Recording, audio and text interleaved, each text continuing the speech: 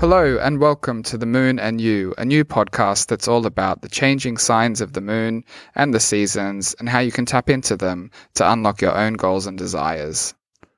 My name's Jonah, I'm an Aussie who lives in South London, and I'm really excited to be starting this adventure with you all.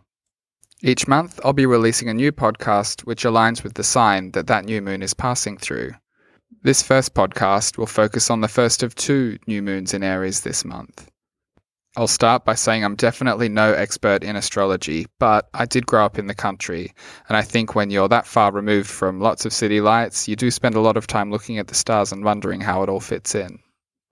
I also believe that there's lots to be gained when we stop and align ourselves with the seasons around us. My mantra for this whole project is to go with the flow and to think how I can go with the current of the river rather than against it. And it's a bit of an experiment to see what the results will be when I do finally lean in. So every month we'll be following a pretty standard structure where I'll be sharing some of my observations about the seasons and the patterns that are happening around me.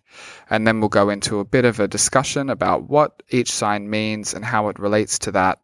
We'll also do a bit of meditation and inner exploration before we close off with a bit of a call to action. And again, my goal here is to think how can we best tap into the flows and ebbs of the sky above and the seasons around us to maximize our own potential. Most of you will already know that Aries is the first of 12 signs in the zodiac, but what you might not know, and what I was curious to discover, is that astrology as we know it has a history of at least 5,000 years. As you'd probably expect, the biggest priorities of our people at the time were to sort of stay alive and fed, right? So what I'm really interested in are the human histories behind these astrological signs and how they relate to the changing of the seasons. So let's start off with a bit of a checklist of what I can see around me here in gloomy South London. When I step outside, the first thing that catches my eye are the beautiful bright yellow jonquils and daffodils that have now come out in full bloom. Along my street, I can see that lots of people have planted primroses, and their beautiful red colours are sort of shining through the frost, which is a nice little mood lifter on my way to the gym. While we've been plagued with pretty miserable weather here in the UK lately with this horrible beast of the east cold snap, one thing that did lift my spirit the other day was a magnolia tree which is just about to burst into full bloom. There's something really magical and uplifting about their massive pink and white flowers getting ready to show their faces to the world at this time of year. I've also noticed that the birds and the squirrels seem to be a little bit busier. The birds I understand because they're getting ready for spring, but I'm curious why the squirrels are so frantically busy in my garden. I wonder if they're running low on food stores, or maybe they're just trying to make mates, who knows. Stepping outside of my little concrete jungle, it's lambing season, which is fitting considering that Aries is the ruling sign at the minute. And it's also the time of year that all the adders start to wake from their sleep, and being an Aussie, snakes will always have a special place in my heart. Apparently, the Old English name for March was Hilda, don't know if I pronounced that right, which means noisy, and I think that's in reference to the big winds and rains that we get at this time of year. The word March, as we know it today, is obviously linked to the Roman god Mars, who you'll know is the Romanized version of Aries, different to the sheep that we're talking about today.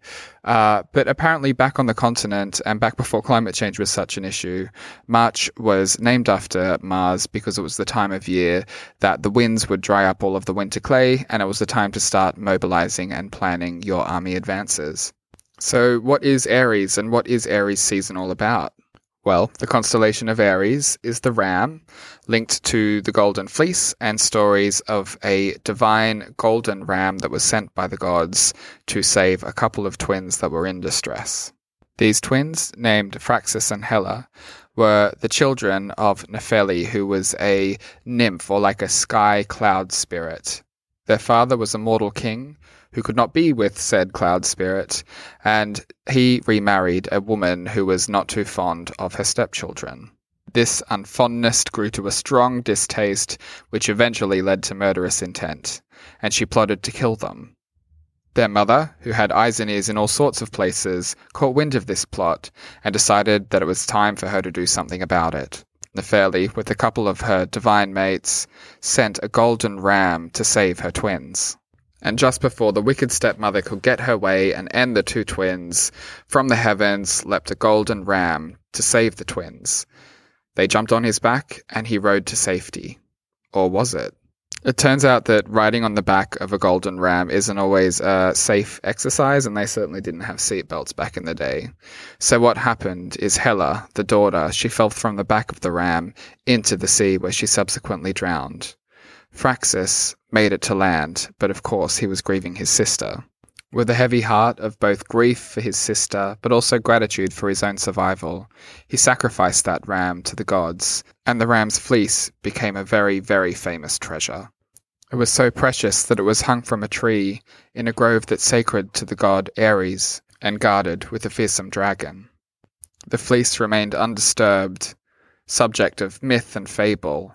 That was until Jason and his merry crew of Argonauts came to find it. Of course, he wouldn't have got anywhere near it if it wasn't for the help of the witch and sorceress Medea, who I think is one of the most legendary figures in Greek mythology.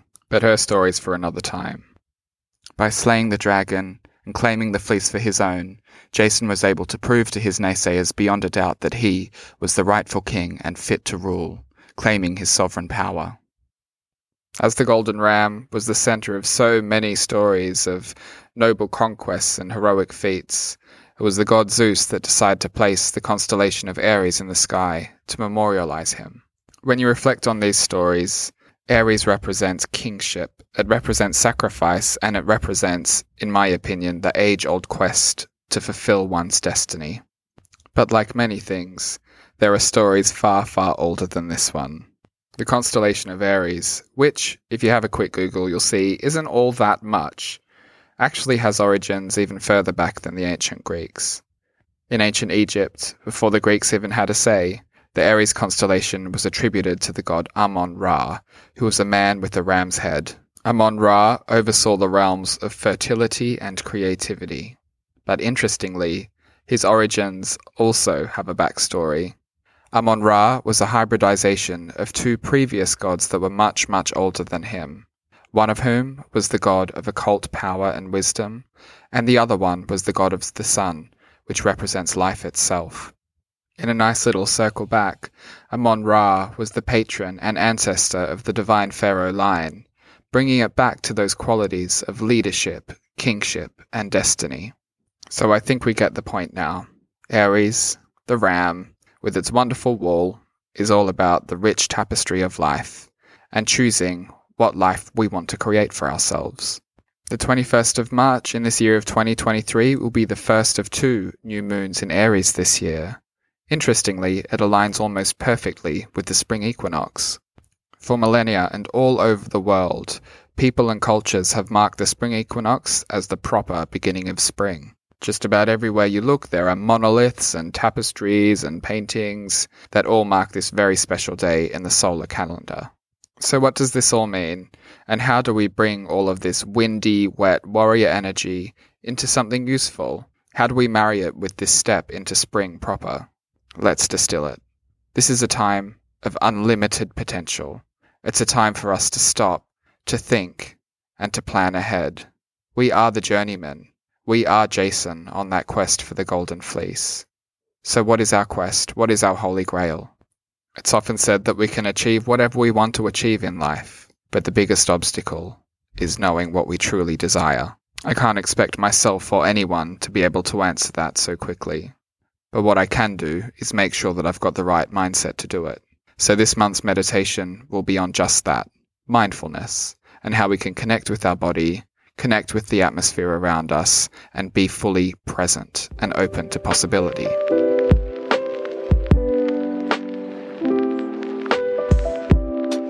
This month's meditation will focus on the power of breath. Breath is the most constant thing in our life. We have it from the moment of our birth, and we need it until the moment of our death. The whole world could change around us, but one thing will remain the same, and that is breath. The rhythm of breathing in and breathing out. This rhythm connects us with all living beings on the planet. So I'll ask you now to find somewhere comfortable and put yourself in a comfortable position where you'll be able to breathe easily. It could be sitting in a chair, it could be sitting down, you could be lying in a bath or lying on a bed. Make yourself comfortable and slowly draw your attention inwards. Begin by breathing in through your nose and out through your mouth. Begin a pattern in through your nose and out through your mouth. Bring your conscious awareness to your nostrils. Observe how it feels to breathe in that cool air. And follow that consciousness down to the back of your throat. And down again into your lungs. And pay attention to the steady rise and fall of your breath.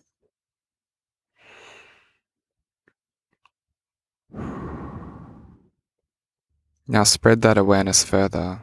With your next inward breath, pay close attention to your diaphragm, how it presses on your abdomen.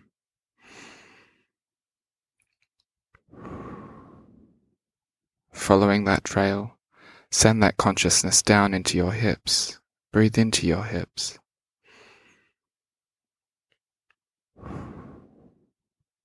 Become fully present of your torso, becoming one with your torso, leaving room for no other thought or direction.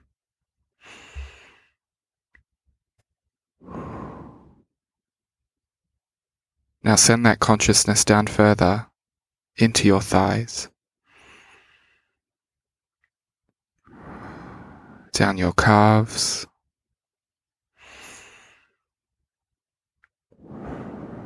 through your ankles to the tips of your toes.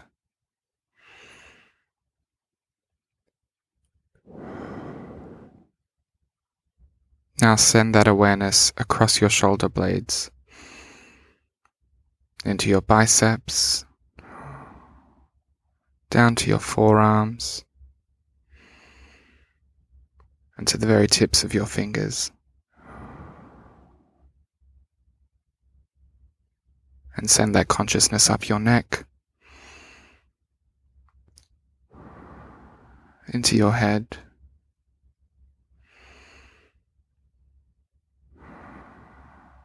allowing you to be fully present of your form.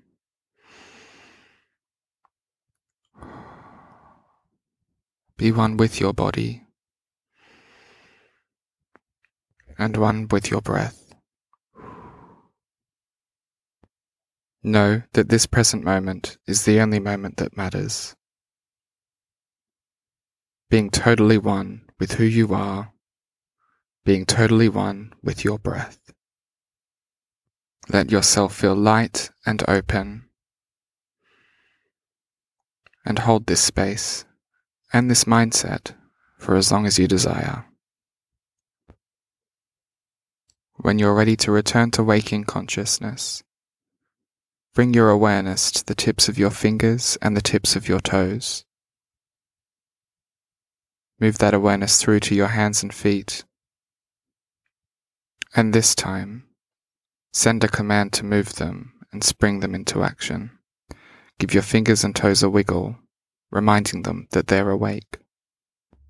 Send this waking consciousness up through your legs and through your arms, clenching your muscles and springing them to life. Move this waking awareness up again into your hips and into your torso, and up again into your neck. Give your head a bit of a twist, and when you're ready, slowly open your eyes and return to the waking world.